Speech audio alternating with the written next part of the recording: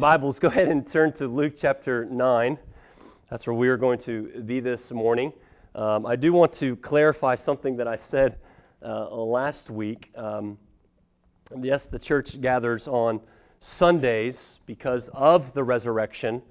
That is set the new calendar for God's people. That's when He rose from the dead. So therefore, that is when we celebrate His resurrection. So we consider every Sunday Resurrection Day. But I wanted to say, I didn't want to make it sound like it was in a way, and this is what stuck with me this week, is I didn't want it to make it sound like that it's not okay to say Happy Easter, okay? Because it is. Now I know I know the historical references, and I know about the fertility goddess behind it all. I know all that. But to our culture, they have no clue what that means. So if you have neighbors and friends and family, like I have had this week, people that I've met at the gym who have told me Happy Easter, I say Happy Easter to them. But to you, I say Happy Resurrection Day. So brothers and sisters, Happy Resurrection Day this Sunday. It would seem that being Easter Sunday, that we should be turning to the end of Luke, maybe Luke chapter 24, or maybe to 1 Corinthians 15, where we can find Paul's detailed apologetic on the validity and truthfulness and the necessity, the historicity and truthfulness of the resurrection of Christ, and to which I encourage you to read that today. Spend some time on that today with your family. Read. You couldn't read a better 58 verses today than 1 Corinthians chapter 15. But this week, our passage in Luke chapter 9 is very helpful for us to see Christ clearly, His identity, and the purpose of His incarnation. And when we see His identity and we see who He is, and in this passage as we see Him in a glorified state, it will help build certainty and joy, which I believe is the intention of Luke this morning in this passage. So if you see in your Bibles the subtitle, the Transfiguration, be assured that the resurrection and the cross are clearly in mind in this passage. And I'm looking forward to sharing with you that this morning and showing you that this morning. So the big question that we have been addressing throughout Luke chapter 9 has been actually introduced to us through Luke by the wicked King Herod, and asking the question, who is this? Who is Jesus? And then later on that question was asked to Peter, or to the disciples by Jesus Himself, who do you say that I am? And Peter rightly confessed, you are the Christ, the Son of God. And Jesus, without holding back, says, that's right. That is exactly who I am. You got it right. And what's amazing about our passage today, going along with that theme, is that there is someone else who is going to claim the identity of Christ again for us. But the plan for the Messiah was that He was going to suffer, He was going to be rejected by the leaders, He was going to die, and He was going to be raised again on the third day. Last week we saw the shocking call of what it means to follow Jesus, what discipleship looks like, to deny yourself, to take up your cross daily and follow Him. It's a self-denial, cross-bearing life of enduring suffering for Christ's sake. And what we said last week, that in taking up our cross and following Him means that we will trust in a sovereign God, for the afflictions that we face in this fallen world, that we will trust in these things, that this is the plan that He has for us, and we will trust in Him for those. Hard times are coming. Hard times were coming for the disciples. Hard times are coming for us. They're always there. We're always walking in the midst of some form or fashion of suffering. Difficulty will come.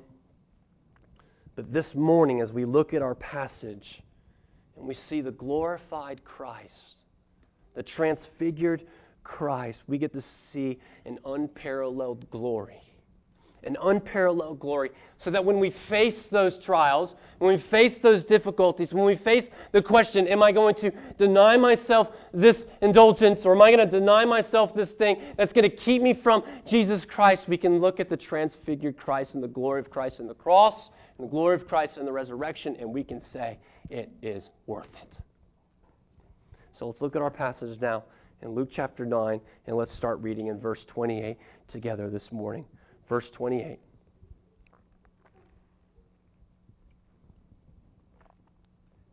Now about 8 days after these sayings, he took with him Peter and John and James, and he went up to the mountain to pray. And as he was praying, the appearance of his face was altered, and his clothing became dazzling white. And behold, 2 men were talking with him, Moses and Elijah, who appeared in glory and spoke of his departure, which he was about to accomplish at Jerusalem. Now Peter and those who were with him were heavy with sleep, but when they became fully awake, they saw his glory and the 2 men who stood with him. And as the men were parting from him, Peter said to Jesus, Master, it is good that we are here. Let us make 3 tents, one for you, one for Moses, and one for Elijah, not knowing what he said. As he was saying these things, a cloud came and overshadowed them, and they were afraid as they entered the cloud. And a voice came from the cloud saying, This is my Son, my chosen one. Listen to him. And when the voice had spoken, Jesus was found alone. And they kept silent and told no one in those days anything of what they had seen. Amen. May the Lord, by His Holy Spirit, move in our hearts this morning to hear and see His holy, inspired, and inerrant word to His glory and for our joy. As we get started this morning in unpacking this passage, I want you to notice a few things before we really dive in. First thing, I want you to notice who Jesus takes up to the mountain with him. This time it is only 3 of his disciples, not the 12. Peter, James, and John. All 3 of these guys, we know, have a sizable impact in the future. Sizable impact of spreading the gospel throughout the known world. Peter being the first one to confess Christ. Peter, who will be faced with the temptation to deny Jesus coming up. John, being the beloved disciple, faces persecution after persecution in his life. James, the brother of John, the first disciple to face martyrdom. Acts chapter 12, in a brief line, says Herod kills James. I think the reason why Jesus brought these 3 men to the mountain is because these 3 men decisively needed to see Jesus in His glory. Number 2, they went out to the mountain to pray. Red flag for us who've been walking through Luke.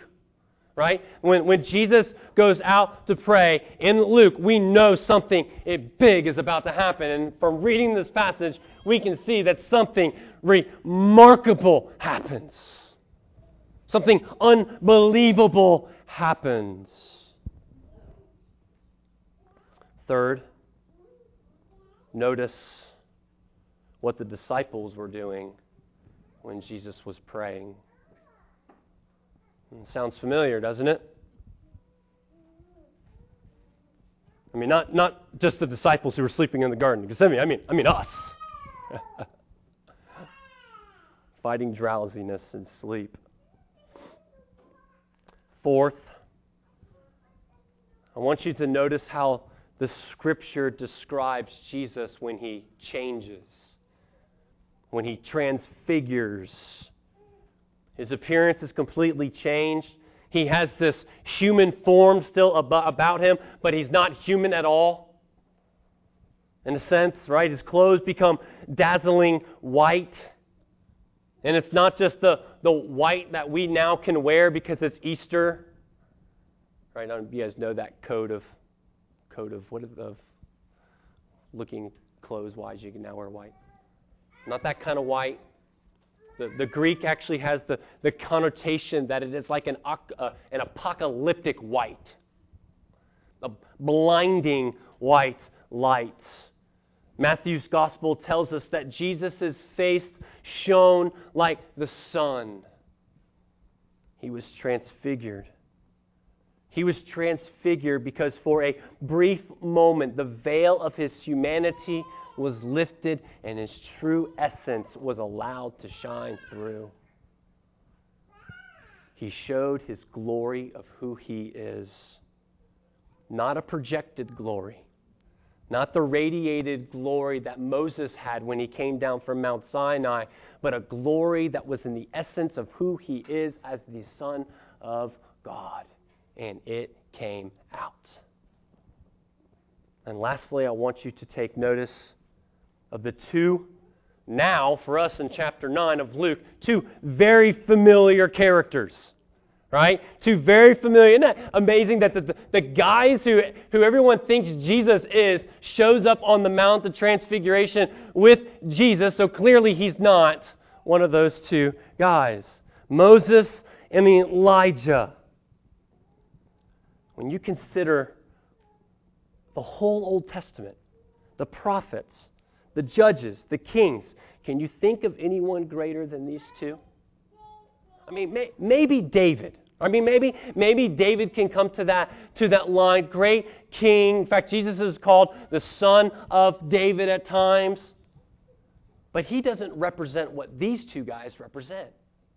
Moses represents the entirety of the whole law and is the lawgiver in which God used to give the law to his people. And there's Elijah, who was the greatest and the most powerful of all the prophets, who represented God. Represented God in calling his people back to the king. I was reading this morning about Elijah when he was on Mount Carmel. Or Caramel, however you want to say it. Caramel.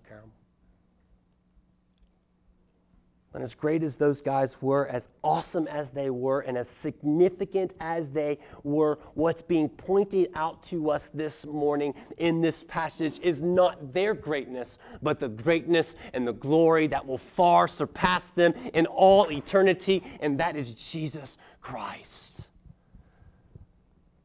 The Mount of Transfiguration is the glory of Christ on full display, and that is what we are meant to see this morning. So to do so, for us to see that glory, to see that He is worthy, if we're ever going to follow Him, we have to see Him as glorious and good. I want to show you three things about the glory of Christ and Easter morning from this different mountain, from this mountain, that would draw us closer to delight in His glory. The first of those is I want to show you, and I want you to see the new Exodus. The new Exodus. And that sounds kind of random. These points will sound kind of random until we dive in. The new Exodus. I don't know if they do this anymore. And of course I didn't even check last night. But when I was a kid, like I'm speaking of, it was a long time ago. But they used to play on television the Ten Commandments with Charlton Heston. Did they have it last night? Okay. And I, as a kid, I loved that movie. That was kind of like a tradition. You know, you'd color eggs and you'd watch God kill Egyptians. That was just kind of the thing, and you would spend all 10 hours watching it. Just really enjoying it.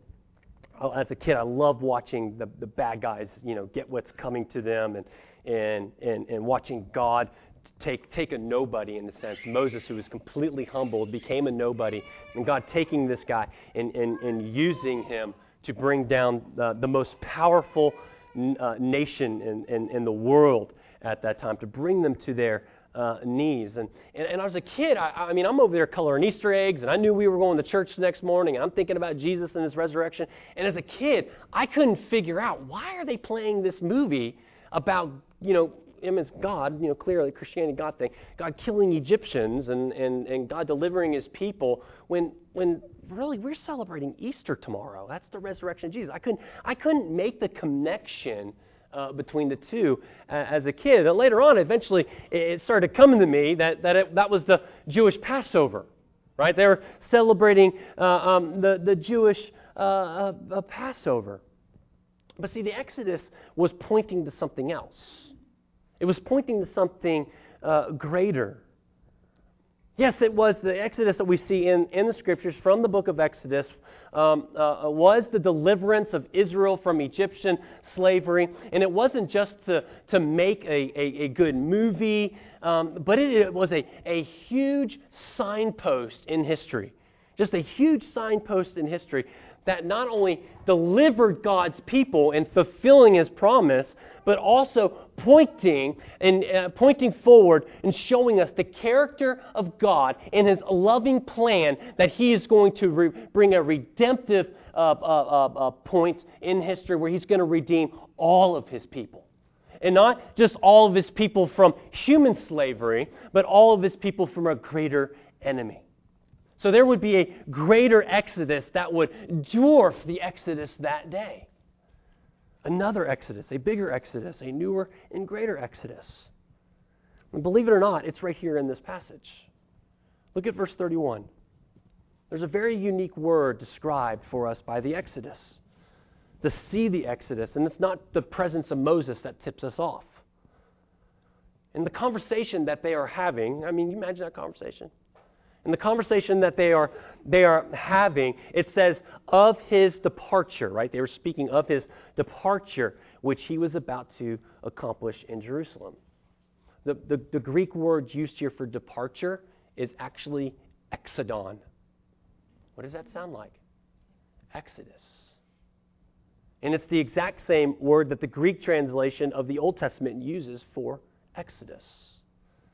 They're speaking of the Exodus on which Jesus was about to accomplish in Jerusalem, that decisive moment on the cross. Now, the Exodus from Egypt in the Old Testament is massively significant. We can't downplay its importance and its foundational event for the nation of Israel. It's what they look to for everything. Right? Back to that point. Egypt was like this first superpower. They had the mightiest of armies. They had a massive amount of resources. And one of those resources was the slaves of God's people. And when God's people was enslaved to Egypt, they lost almost all sense of their identity for 400 years. They didn't know who they were. They didn't know who they were as a people. And then God sent his deliverer, Moses. And he brought upon Egypt the 10 plagues that just brought them to their knees. So now there's Moses with Jesus. Now let me tell you, they were not talking about Egypt and Israel's exodus. Jesus wasn't asking Moses, man, tell me that great story again. Tell me what happened. Tell me of all those cool things that happened. You mean the sea was parted? No. They were talking about what Jesus was going to do. They were talking about the glorious work of the cross and what God would do, his greatest work of all.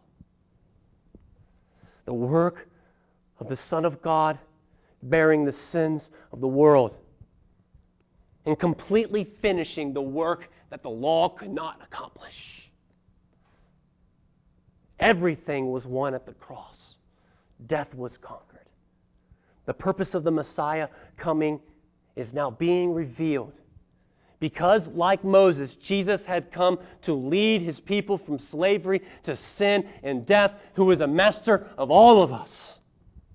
And through his death and resurrection and ascension, the greater Moses will lead God's people in a greater exodus to be free from a greater bondage that none of us could free ourselves from. And he has not just created a nation. Moses created a nation. Jesus has made a people. Jesus has made a people who is now transformed and united in Him. A people not from one nation, but a people from all nations. All accomplished at the cross. Now, just before Moses led Israel out of Egypt, and as the 10th plague was about to descend upon Egypt, which was the killing of all the firstborn children who was not covered by the blood of the spotless lamb on their doorpost, they celebrated and took part on that night, the first Passover meal. And that meal is completely symbolic of God's deliverance that evening, of God's judgment passing over the land and passing over those who were covered by the blood of the Lamb. And after that first meal that they had, God commands them to observe that meal every single year, to always remember what God has done for His people in delivering His people from slavery. But now as Christians, we do not look back to the Passover. We don't look back to that Exodus. What do we look back to? We remember the new Exodus that is accomplished by the death and the resurrection of Jesus, so that we would be frequently reminded of our salvation and what He has accomplished. And furthermore, we don't look back just one day of the year, but we celebrate this resurrection every week, every day. And in this new Exodus, we are to remember, brothers and sisters, that we too were like Israelites, but we were slaves. But we were in bondage to a master which we could not free ourselves. But we have now been led out of slavery by the Son of God. We are to remember that we have now been brought into God's family. We haven't been just set free and set out on our own, but we have been brought into something. We've been brought into God's family, being made His new people. And we're made His new people because He loves us. We've been brought into His family because He loves us. We remember the Exodus and this new Exodus that was accomplished at the cross and sealed for us in the resurrection because we are deeply loved. Brothers and sisters, there is no greater objective evidence that God loves you than what we have seen in the cross. Not the Exodus out of Egypt, but in the cross. So first and foremost, we see a new Exodus accomplished by Christ. The glory of Christ shown in this new Exodus. Secondly, I want you to see the glory of Christ as a new tent. Weird point. We're not going camping. In verse 33, it looks like Peter is saying something pretty foolish, right? He's waking up from his slumbering stupor, and he replies in verse 33, "Let me make 3 tents. One for you, Jesus, one for Moses, one for Elijah. It's good for us to be here." We don't really know Peter's motivation behind this. Maybe he just wants them to stay around a little bit longer. Maybe he's trying to divert them away from them being so sleepy. I don't know. We really don't know. And I don't think Peter really knew what he was saying either. That's what verse 33 says. He didn't really know what he was saying. But he was saying something pretty profound for us when he was asking to make 3 tents. In Exodus 40, let me show you what that means. In Exodus 40, the book this time, not the new Exodus, Moses had just finished, and the people have just finished building and putting together the tabernacle. The tent is what they would call it. And this tent was meticulously and perfectly designed. In fact, God's Holy Spirit even indwelled within some of the craftsmen in the building, in the putting together of this tent. And in that tent was where God would meet His people, where God would show this is His presence with His people. In verse 34 of Exodus 40, it says, "Then the cloud covered the tent of meeting, and the glory of the Lord filled the temple. And Moses was not able to enter the tent of meeting because the cloud had settled on it. And the glory of the Lord filled the tabernacle." So this cloud is the visible glory that descended upon this tabernacle, this tent, which was a symbolic idea or reference or physical manifestation, whatever you want to say. It was to remind them that as they went through the wilderness, God was with His people.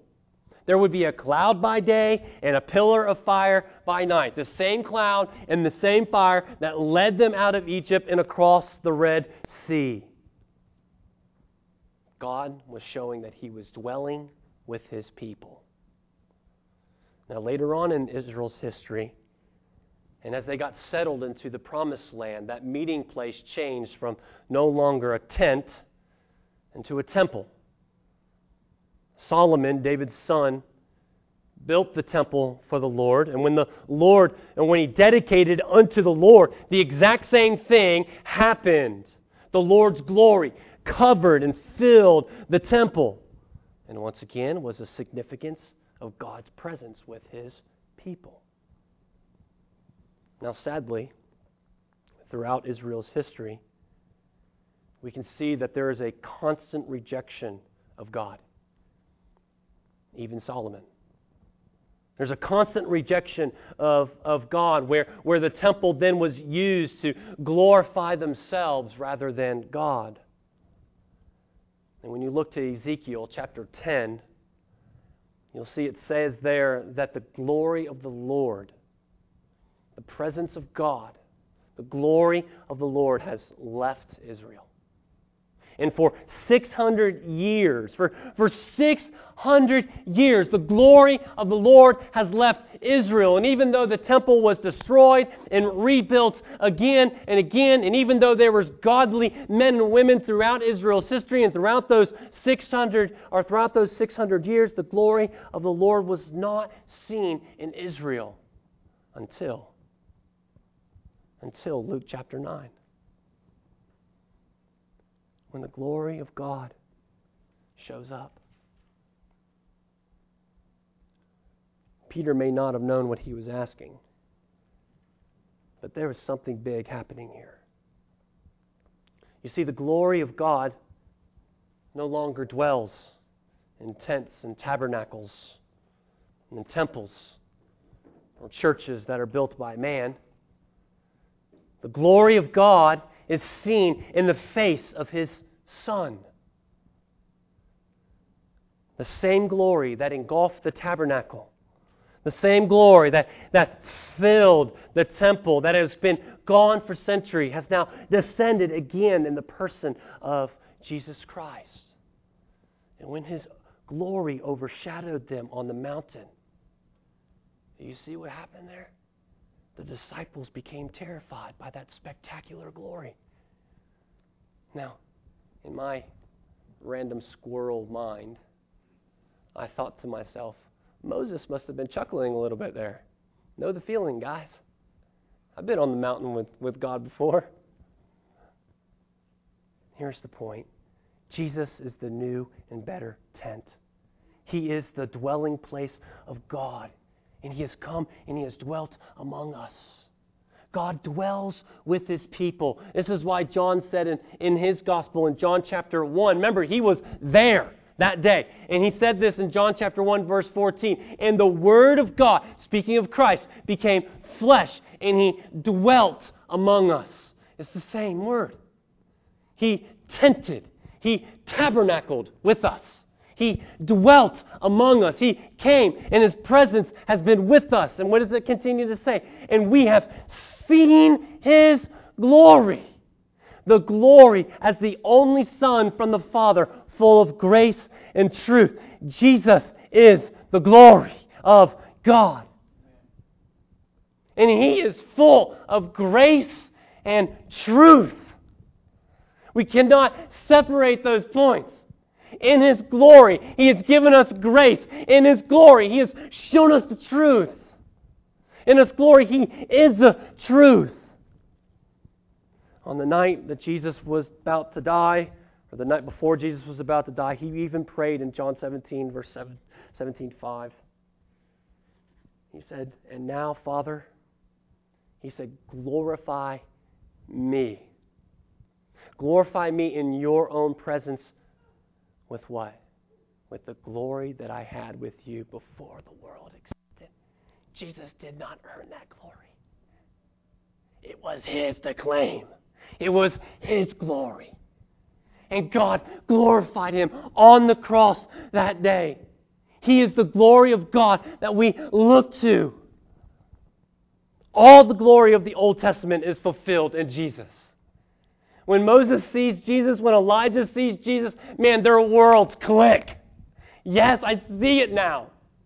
Completely. He is the cloud of the glory of God. When you want to seek the glory of God, seek it in Jesus Christ. He is our glory. He is the glory that we boast in. It is a glory that is not fading. It is not a glory that is wasting away like former tents and temples. Those glories are wasting away. But the glory of Christ is everlasting and forevermore. And I love how this glory has come in grace and truth. Philippians 2:8 says, "And being found in human form, He humbled Himself by becoming obedient to the point of death." Death on a cross. Can you imagine the glory of God? The glory of God dying on the cross that day. Humbling Himself, becoming obedient to the point of death, and dying a death that we all righteous deserve, justly deserve. But there is a wonderful promise for us. For those who are in Christ, there's a wonderful promise for us in that cloud of glory. In that cloud of glory, there is a prophetic sign that points forward beyond the cross now, even beyond us. In 1 Thessalonians 4:17, Paul says this. He says, "Then we who are alive, who are left, will be caught up together with them in the clouds to meet Him in the air," to meet the Lord in the air. And so we will always be with the Lord. In the resurrection and the cross, we do not just look back, but brothers and sisters, there's a promise that keeps us looking forward. The Lord is coming back on His cloud of glory. And those who have died before us, they are going to rise and they're going to meet Him in the air. And those who are living are going to meet Him in the air too, in that great cloud of glory. And we will be caught up with Him in that great cloud, that Shekinah tabernacle, templed, tented glory.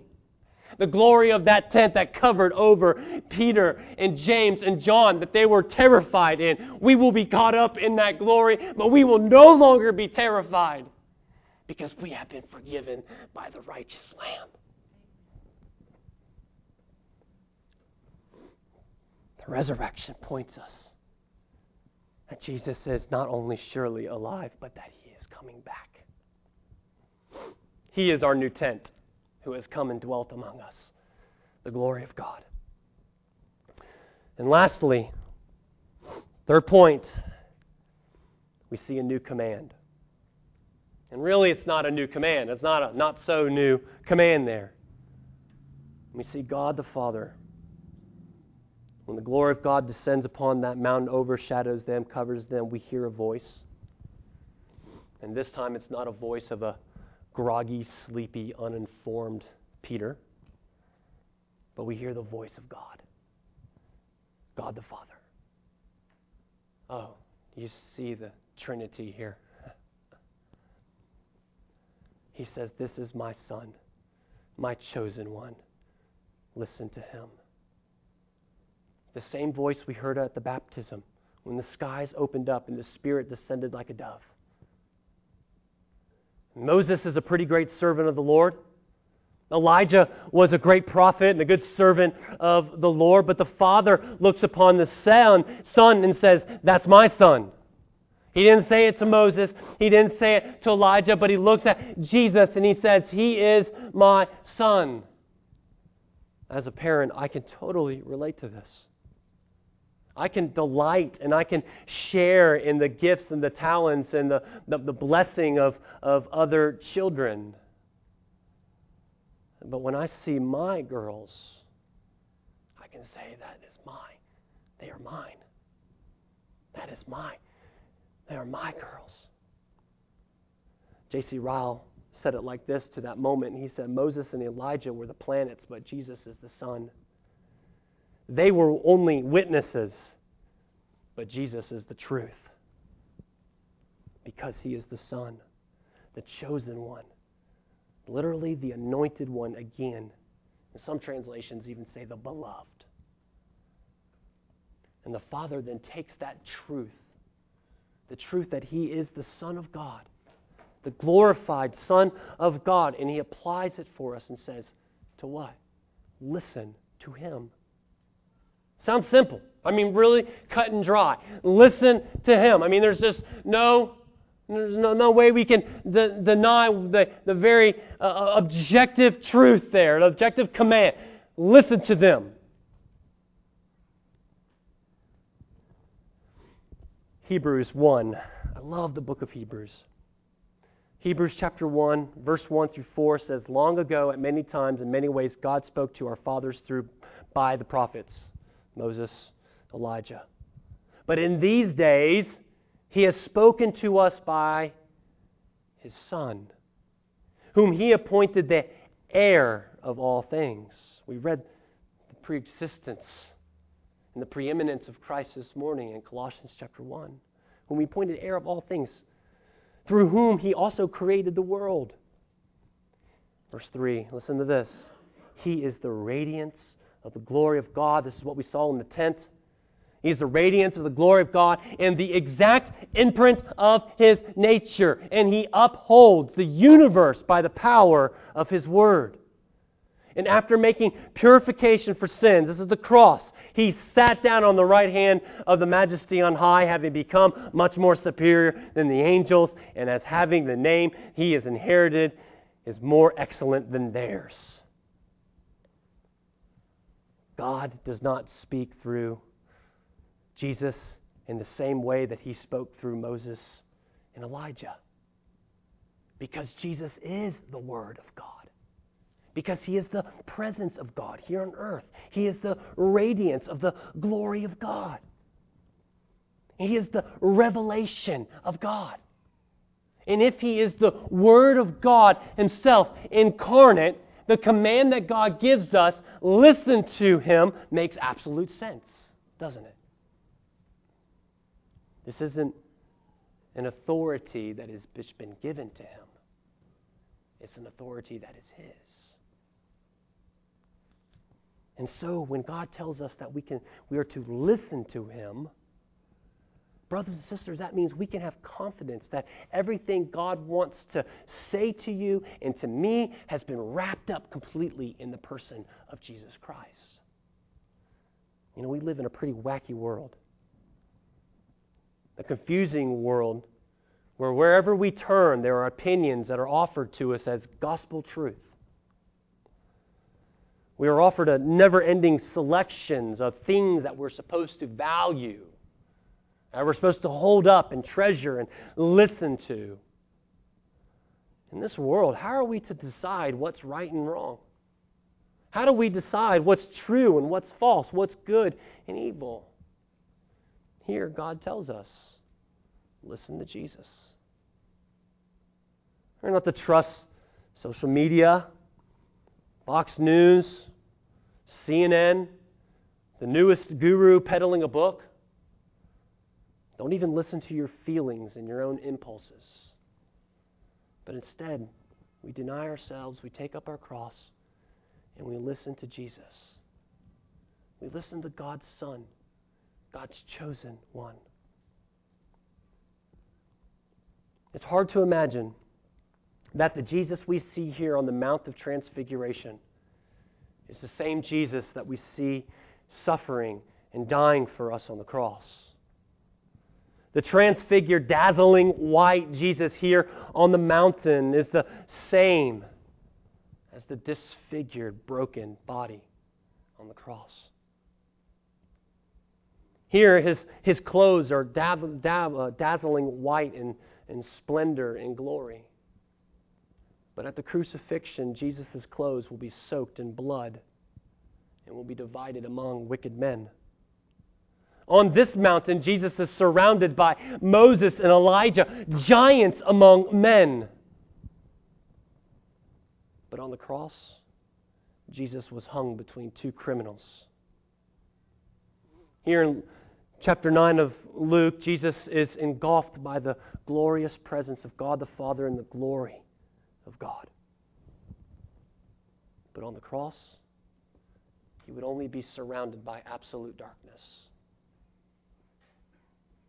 On the mountaintop here in Luke 9, he hears the voice of his Father expressing love and delight in his Son. But on the cross, when he would bear on himself the sins of the whole world, this pure and spotless lamb will be led to the slaughter for the atonement of others. And it is at that cross where God the Father, his Father, would forsake him. All of this he has done in order to redeem and reconcile us. At the cross is the perfect display of the holiness and the love of God coming together.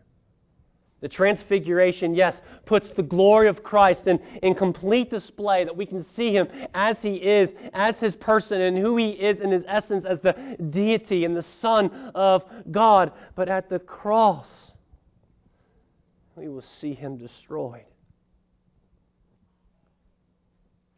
But also, it is at the cross where we will see humility and love as the Son of God shine brightly.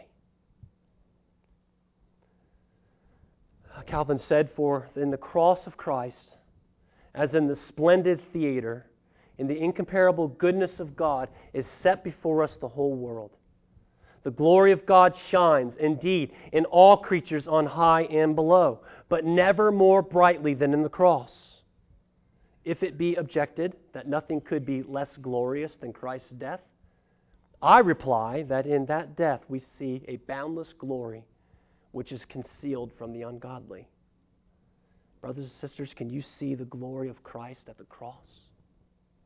Can you see his glory and delight and boast in it today? Do you have eyes to see it? 3 times we hear the Father, or we see and hear the Father endorse Jesus in Luke. We've just dealt with the second time today. And the third time that God the Father endorses his Son is not in a voice, but in the resurrection. It is in the resurrection where we see the endorsement of the Son's sacrifice, confirming that his sin-bearing death has been effective for the forgiveness of sins. The transfiguration was a glorious event that shows us the glory of Christ and the sacrifice of himself on the cross, completely satisfying God's wrath on our behalf. And the resurrection is the stamp of approval of the Son's work on the cross. So this Easter morning, is the glory of Christ big enough for you? Is the Jesus you worship big enough to overshadow everything else in your life? Is his glory great enough to overshadow you over the rest of your life? And I think this is exactly what we are to see this Easter morning. That Jesus, as he is revealed in the Scripture, is absolutely worth living for, worth dying for, and worth denying ourselves for. But is he big enough to you? If he is not, then it's not the Jesus that we see here in the Scripture. You're not worshiping the Jesus that we see in the Scripture. You may be asleep like the disciples are.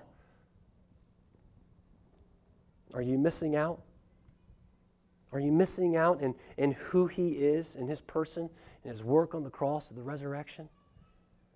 There's no greater glory. There's no greater glory. He is big enough. Church, let us worship Him this morning. Let us adore Him this morning as the fullness of the glory of God that has dwelt among us, who has delivered us, who has saved us by the cross. And let's commit ourselves to listening to Him. Let's pray.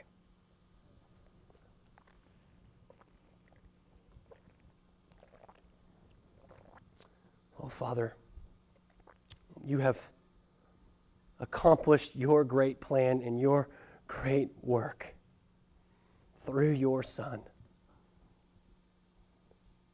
Oh God, we are so thankful for that work.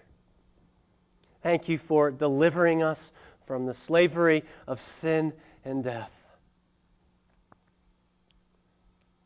Thank You, Father, for showing us a great glory in Your Son, the greatest glory, Your glory on display, who has come and who has dwelt among us. And He has given us grace and truth. And show us this morning what it means to be obedient. Obedient and to delight in this resurrection, in this Savior, delight and boast in the glory of the cross. And help us this morning, O God, to look to You. In Jesus' name we pray. Amen.